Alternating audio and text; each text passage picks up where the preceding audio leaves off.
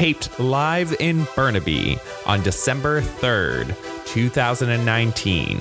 It's the BCGU Podcast, pilot episode 00.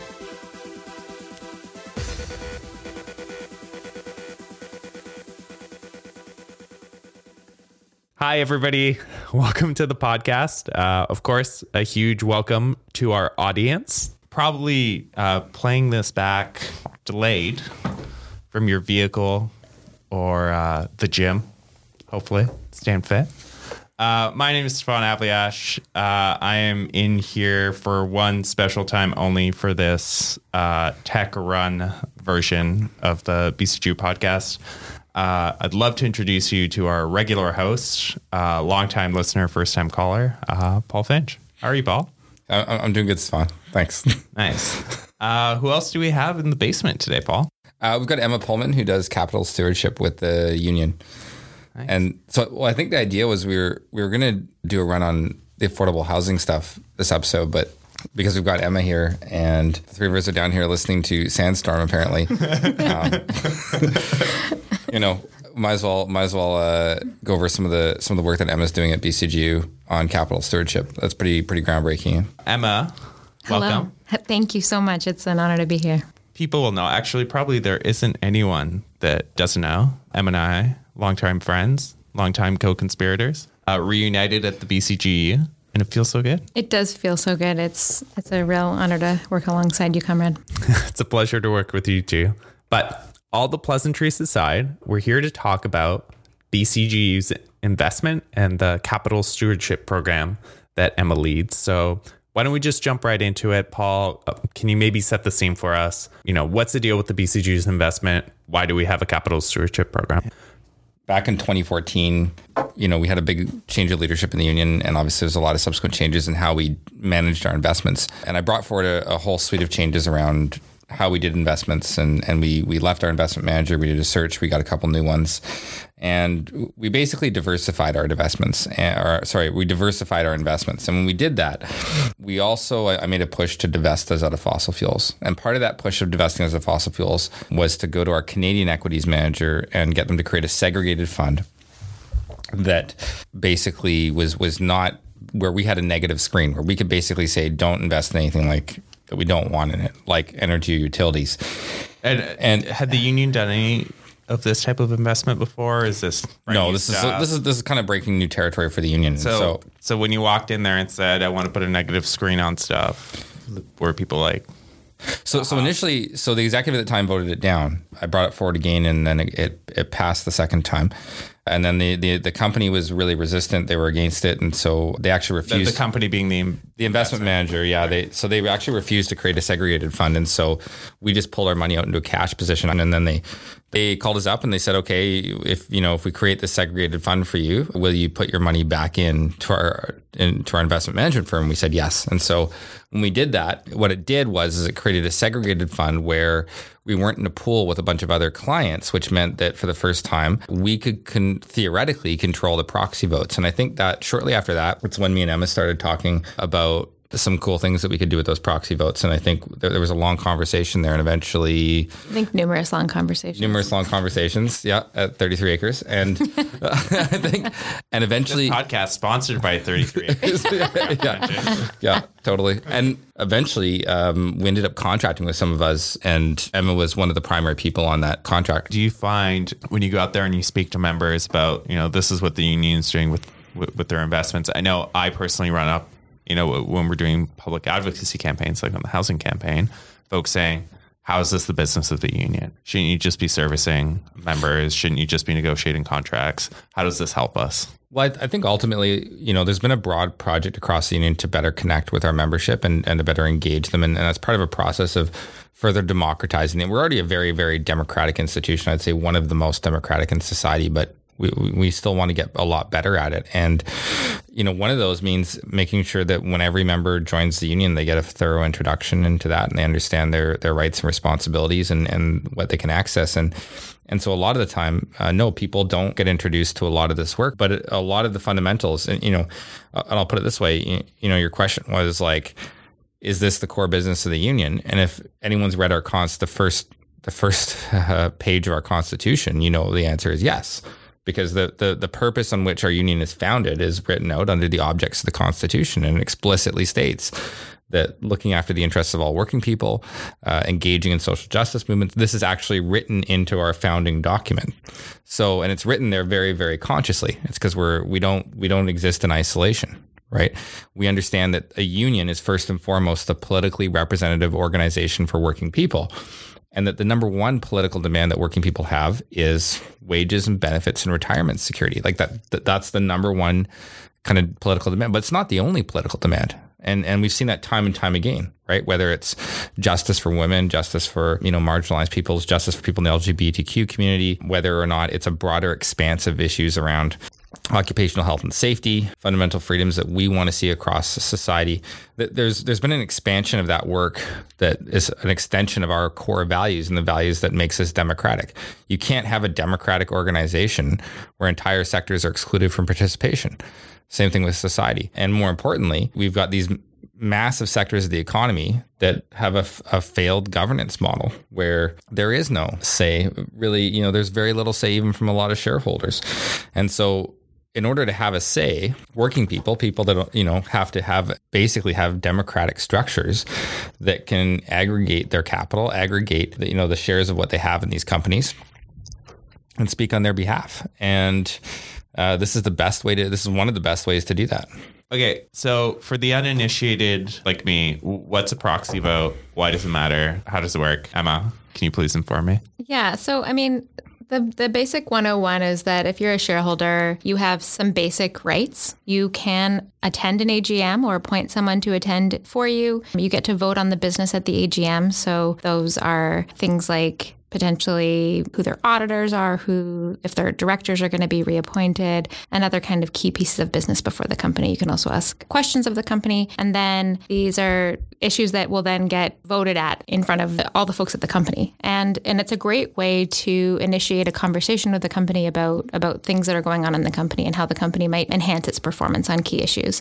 So some of those issues might be related to governance. How is the company being governed? Is the company exposed to any risks in how it's being governed?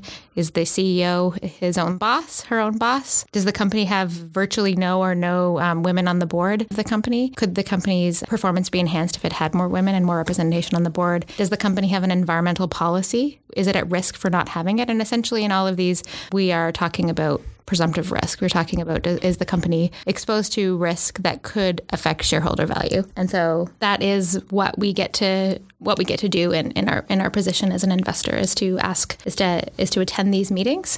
And I think a lot of the time we don't understand how these financial systems work. We don't understand how these companies work. For a long time, we've kind of not been invited into these rooms. We aren't invited into these rooms. And so we don't know how these companies operate. But the thing is, we are the people that run these companies. We are the workers. We are the investors. We are the public who buy the products of these companies. And if we realize our potential and our power in this situation, we can influence how these companies operate, and we can make them do better. And it both protects our investment, and it's also just the right thing to do. Sorry, I just want to go back to something that you were talking about, Paul. So you mentioned that you were having these conversations with Emma. Emma, was some of us doing any of this work before? Or to your knowledge, was anyone in Canada doing this work before? So some of us was doing this work, and there are a couple of groups that do this work in different capacities. And I think that this work is underutilized as a tool. And a lot of organizations, a lot of investors, a lot of folks don't use this as a resource. And so even though many folks, many labor unions, many organizations are investors in companies, they underutilize this, would be my assessment. When we were first going to divest our funds, the argument that was posed against it was, well, look, don't divest your money from fossil fuels, because then you lose your voice at the table. And what we found was, one, no one was using their voice for the most part that was on the receiving end of that argument, which is a very, very bad argument, because people weren't using their voice as shareholders, but also weren't divesting. We did both. We decided to divest and use our voice as shareholders. And I attended this conference, the Committee on Workers' Capital, and it's actually a really great initiative that the Canadian Labour Congress, back when Canadian Labour Congress used to have a presence in the international stage, and the International Secretariat's based here in Vancouver.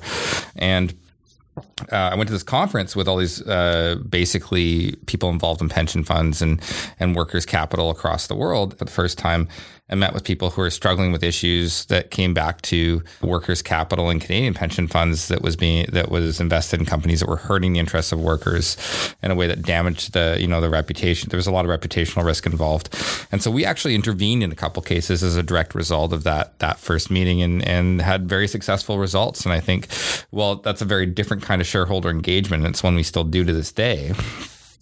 We helped save 2 defined benefit pension plans for some workers across the seas, and what it kind of did was brought home to our executive here at the union that this is powerful and important work, and being a pretty democratically driven organization. Our last convention in 2017, we faced a pretty direct series of questions from our members, which is, it's great you guys are making all this money from being divested, that our investments are doing really, really well, but we want to know that it's ethically invested. It was incredible, and it created an incredible amount of political capital for the subsequent budget, which we put together a few months after that, it was a 2018 budget, to say, look, let's make sure that we up our game on that. And I think that's what helped really solidify moving that program forward. Mm-hmm.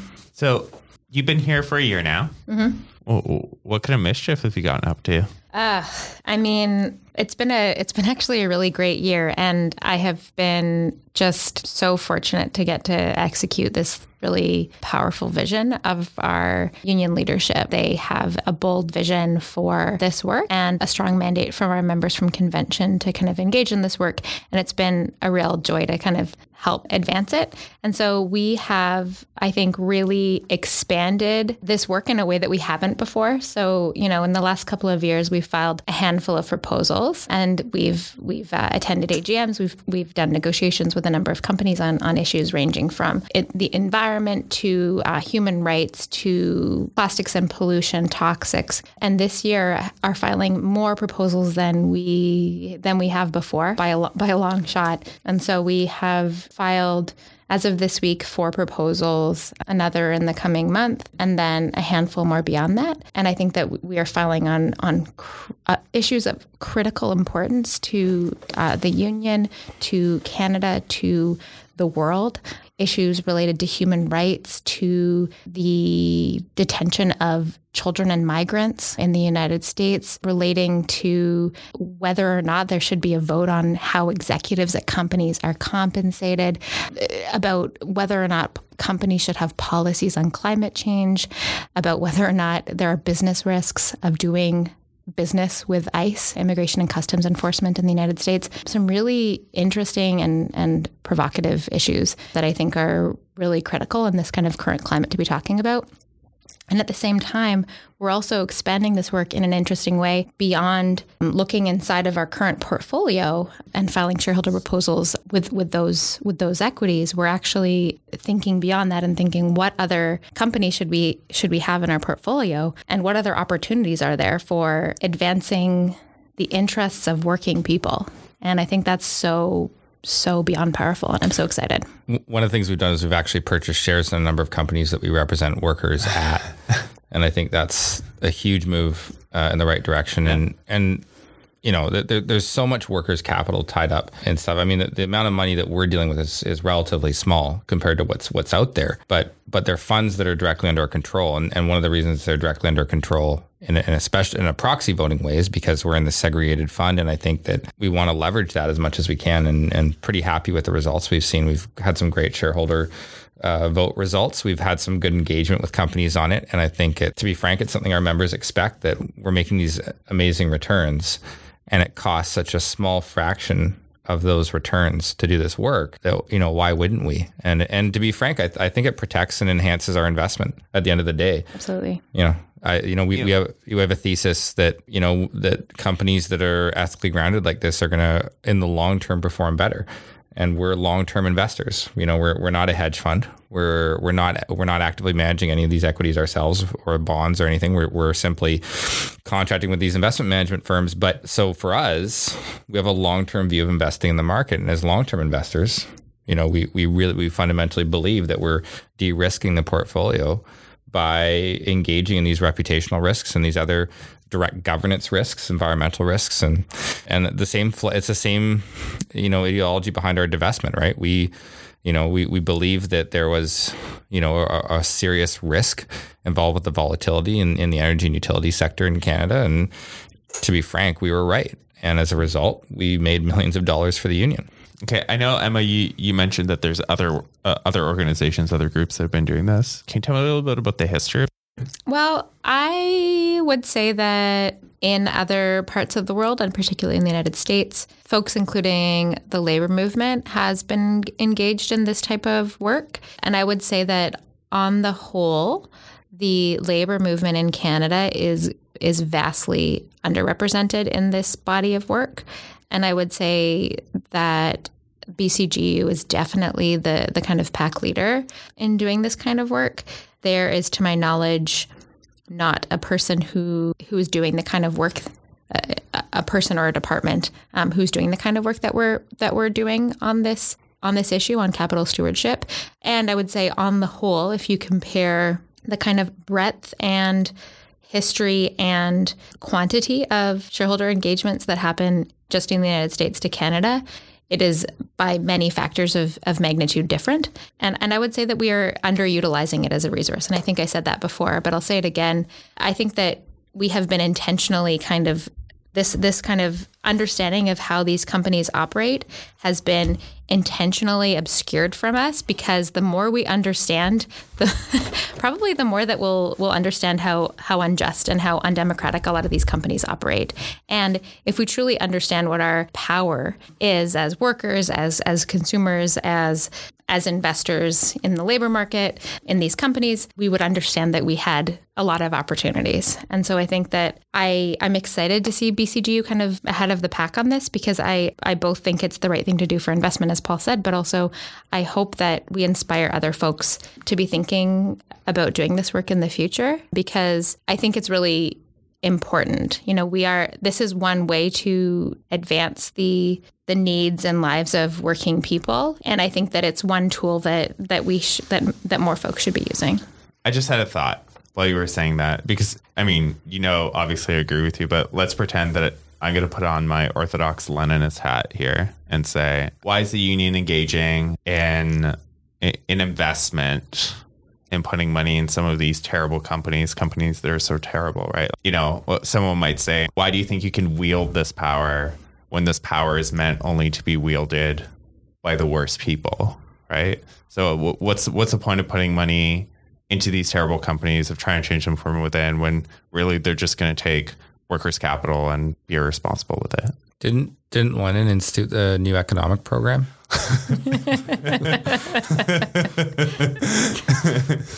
Yeah, no, sorry. I should have said Orthodox Trotskyist. No, I don't know. Didn't Trotsky help implement the new economic program? No, we're kidding. I mean, but you know what I'm saying, right? Like you'll get these people who will say, because we're on the left, we shouldn't use any of the tools of our opponents because they're designed for our opponents to exploit us. And the whole master's tools thing. Yeah. I think that people are going to be wondering that. So I think the idea that these tools are owned by one class of people, or they derive or exist from one class of people, when in fact the structures and the, I'd say, like the social inheritance of this knowledge of, let's call it accounting and bookkeeping and this kind of stuff, which is driving this stuff, is not specific to one class of people or to one culture, or, really it's a common social inheritance. And really what we're seeing is a monopolization of the fruits of some of these skills that have been selectively applied with some very violently enforced policies in different parts of the world that's creating the situation. And so, I never see a lot of that argument never holds a lot of water for me. I mean, it's like saying, if you're critical of, carbon heavy investments, you shouldn't use a cell phone because there's plastics involved or something like, it's just, it's derivative, and it doesn't, that argument, it doesn't engage with reality, right? Like if you're worried about pollution, ride a bike. It's not, it's a fundamentally individualist concept that kind of ignores just the inherent collective social nature of our society and our collective responsibility to be able to make decisions about how we're governed and how our economy is run. Yeah. And at the end of the day, I mean, on that note of how our economy is run, at the end of the day, there are still fundamentally, if this is about workers, there are workers at these companies. And one aspect of that is that we are trying to enhance their lives and create better working conditions for folks.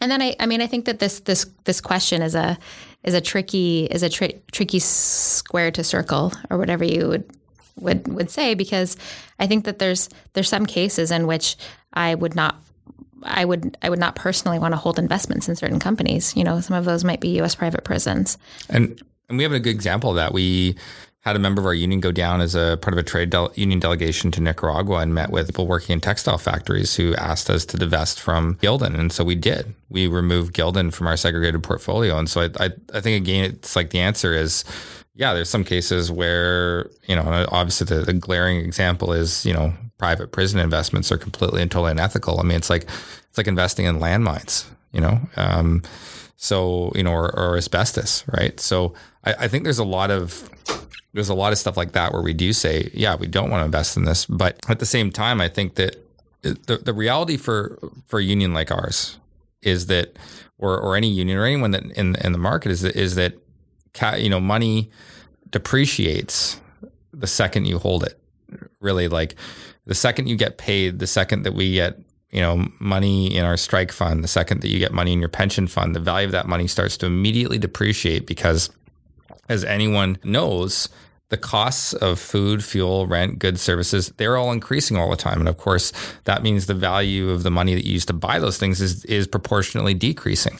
And so the only way to even keep up is to spend all your money at once. Yeah. Well, right, got it. It's the sophisticated investment, relation to the market is just basic. Everyone has to do it for retirement security if they can afford to do it. And really the problem we have is that most people are in a position where they can't afford to do it because they're living paycheck to paycheck. This rentier, asset inflation bubble driven economy that's designed to benefit people that can basically extract value, from these assets. And so, it's, of course, as a union, should we be ethically investing our money to make good returns so that our members right now haven't had to pay into our strike fund for the last 2.5 years, right? The strike fund's been totally self-funded since the end of 2016. The strike fund, so almost 3 years now, the strike fund has been totally self-funded by investment returns. Even when, the other year we spent $7.5 million on strikes. We had that huge strike in the casino sector. We had some other strikes, and we paid for all of the strike pay out of investment returns, and not a cent of members' money went into it, which means that the dues members pay to belong to their union really gets to be focused on and go to the frontline servicing, to education, to organizing, to the things that are really important to the membership. And so the strike fund's always been a bit of an insurance policy, and members in our union have said, well, why do I always pay into this thing if we barely go on strike?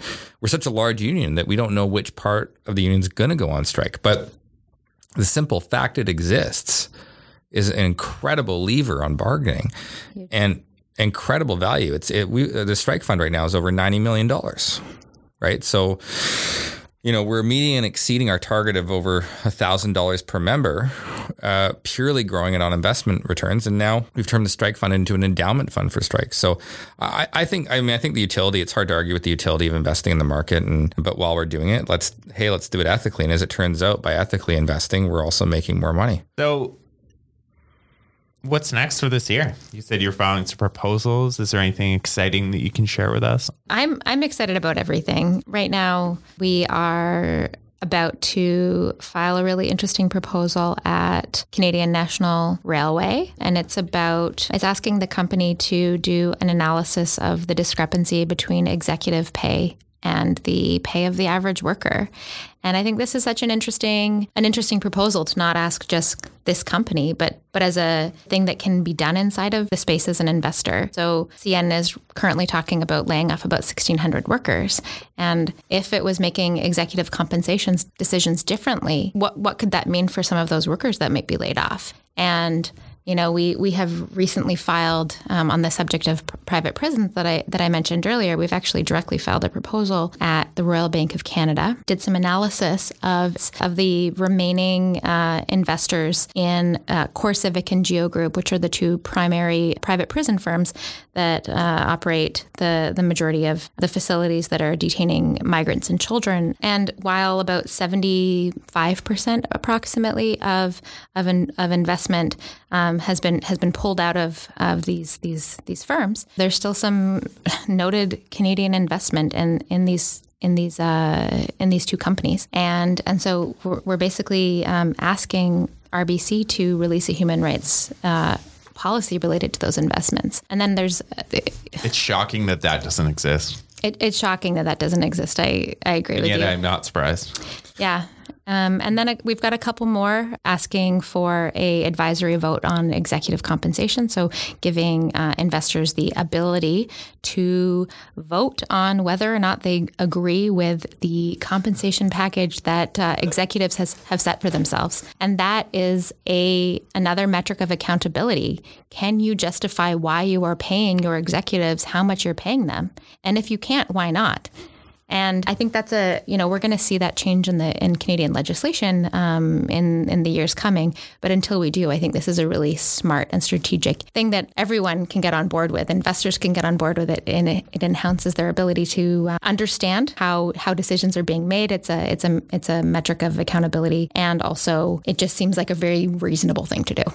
And then heading into next year, we've got a number of proposals on everything from environment, climate change, human rights, and a whole bunch of other things. So it's just it's really interesting and exciting. So the other thing is, this isn't strictly it's not strictly filing shareholder motions at these governance meetings, these kind of Byzantine governance meetings that take place in a hotel room lobby somewhere. Like, there's actually a social engagement portion of this. There's like a social engagement. There's a public media campaign portion of this that's really impactful. And I think that's one of the things that sets out this program and everything Emma's doing on behalf of the union and with, of course, a team of people, is that somewhat of a team of people. I think there's an infrastructure in place. Sometimes we carpool to work. Yeah. But I think, one of the things is that because Emma's got this amazing skill set of doing these social engagement campaigns on top of this as well, that there's an effectiveness here that, there's other groups in the space that do proxy votes and shareholder campaigns, but they're all hidden. It's all very opaque from even the general public. And I think one of the things we found is that, there's a number of campaigns we got some excellent media attention on that really highlighted these issues in a broader way, and in fact makes them more effective, because the companies are much more receptive when people are noticing the impact on their brand. Thanks for adding that. I think that's a great point. But yes, we did. We filed at Saputo, a big dairy company in Quebec, a few times. This year we got a verbal commitment from the company that it was going to be looking into releasing a policy on food waste. And while this might not sound very impactful, when you think about one of the largest dairy producers on the entire globe not having a food waste policy and then adopting one, that's really remarkable. And these types of things happen because of our shareholder engagements, because they're important issues, and we're making sure that media and the public are getting are aware of what's going on inside of these meetings. Yeah. And so I think that's really positive. And as part of it is, while we are trying to enhance our investment, I also want the average person who has no idea how these systems and structures work to understand a little bit. If one thing comes from this, I want a worker to be like, you know what, this system might seem really obscure and it might seem really obscure to me, but I now understand just a little bit more than I did yesterday. And I understand that at the end of the day, I have a voice, and I understand a little bit about how these companies operate. And that, I think, is revolutionary in its own right. Yeah. All right. Well, thank you both for this illuminating conversation. I just want to give you both a chance to leave me with some thoughts. The bigger question, I think, for us is we're seeing this resurgence of left-wing and labor-centric parties across the world, and the labor parties and the groups and social movements that can't reinvent themselves or can't properly articulate or grasp the issues that working people like our members are facing. The fact that our members are struggling here in BC to make ends meet, to pay rent, to pay their mortgages, to, have even the same quality of living they enjoyed 5 or 10 years ago it's devastating. And I think we're seeing it all around the globe. And I think that the progressive parties and organizations and movements that represent those aspirations and have picked up on that and are clearly articulating the problems that we're seeing are the ones that are successful. And I think that whether or not Corbyn or Bernie wins, it's more a question of what can we learn from that model and being able to, first of all, be able to listen to the people that, we represent and articulate those interests in a way that builds popular support for those positions. And that's something that we have to grapple with as a union more and more, and I think get better at. And I think this program, and I think a lot of the work Emma's doing and a lot of the work you guys do in research and interactive services, I think really helps engage or better our practice. And it's just a matter of just getting better and better at that. Emma. Yeah, I hope that we expand this work. I hope that it is, I hope that we bring more workers into these conversations. I hope that more unions get involved. I hope that companies take notice. I hope that we see shifts in policies inside companies. And I feel like we are on the right track to that. I'm so excited that the BCGEU is leading on this front. And I just feel like it's really important, critical work that needs to be done. So I think if we do end up publishing this podcast, then some inspired stewards or activists or leaders from other unions will be engaged or motivated, I think, to look at the viability of some of this work. And we're obviously looking at trying to set up a proper investment vehicle that would aggregate some of this work as well, because we think we've got a lot to offer on the investment side with what we've done and with the sophistication we have from investments. This is always an iterative process and progressive, but I think what we're grappling with here in Canada is that the work isn't necessarily coming out of labor centrals and won't necessarily come out of labor centrals. And so I think, unions that have the economy of scale have kind of the obligation to do it. So that's maybe the best way to go. And I'd love to, hear from members what they think and, what podcasts they'd like to see. I know I already have some ideas, but I think this is pretty exciting. Thank you, everyone, for listening to the very first episode of the BCGEU podcast. We'd love to hear your thoughts. Please reach out to us on social media at BCGEU. So that's it from me, from Paul, from Emma, from Burnaby.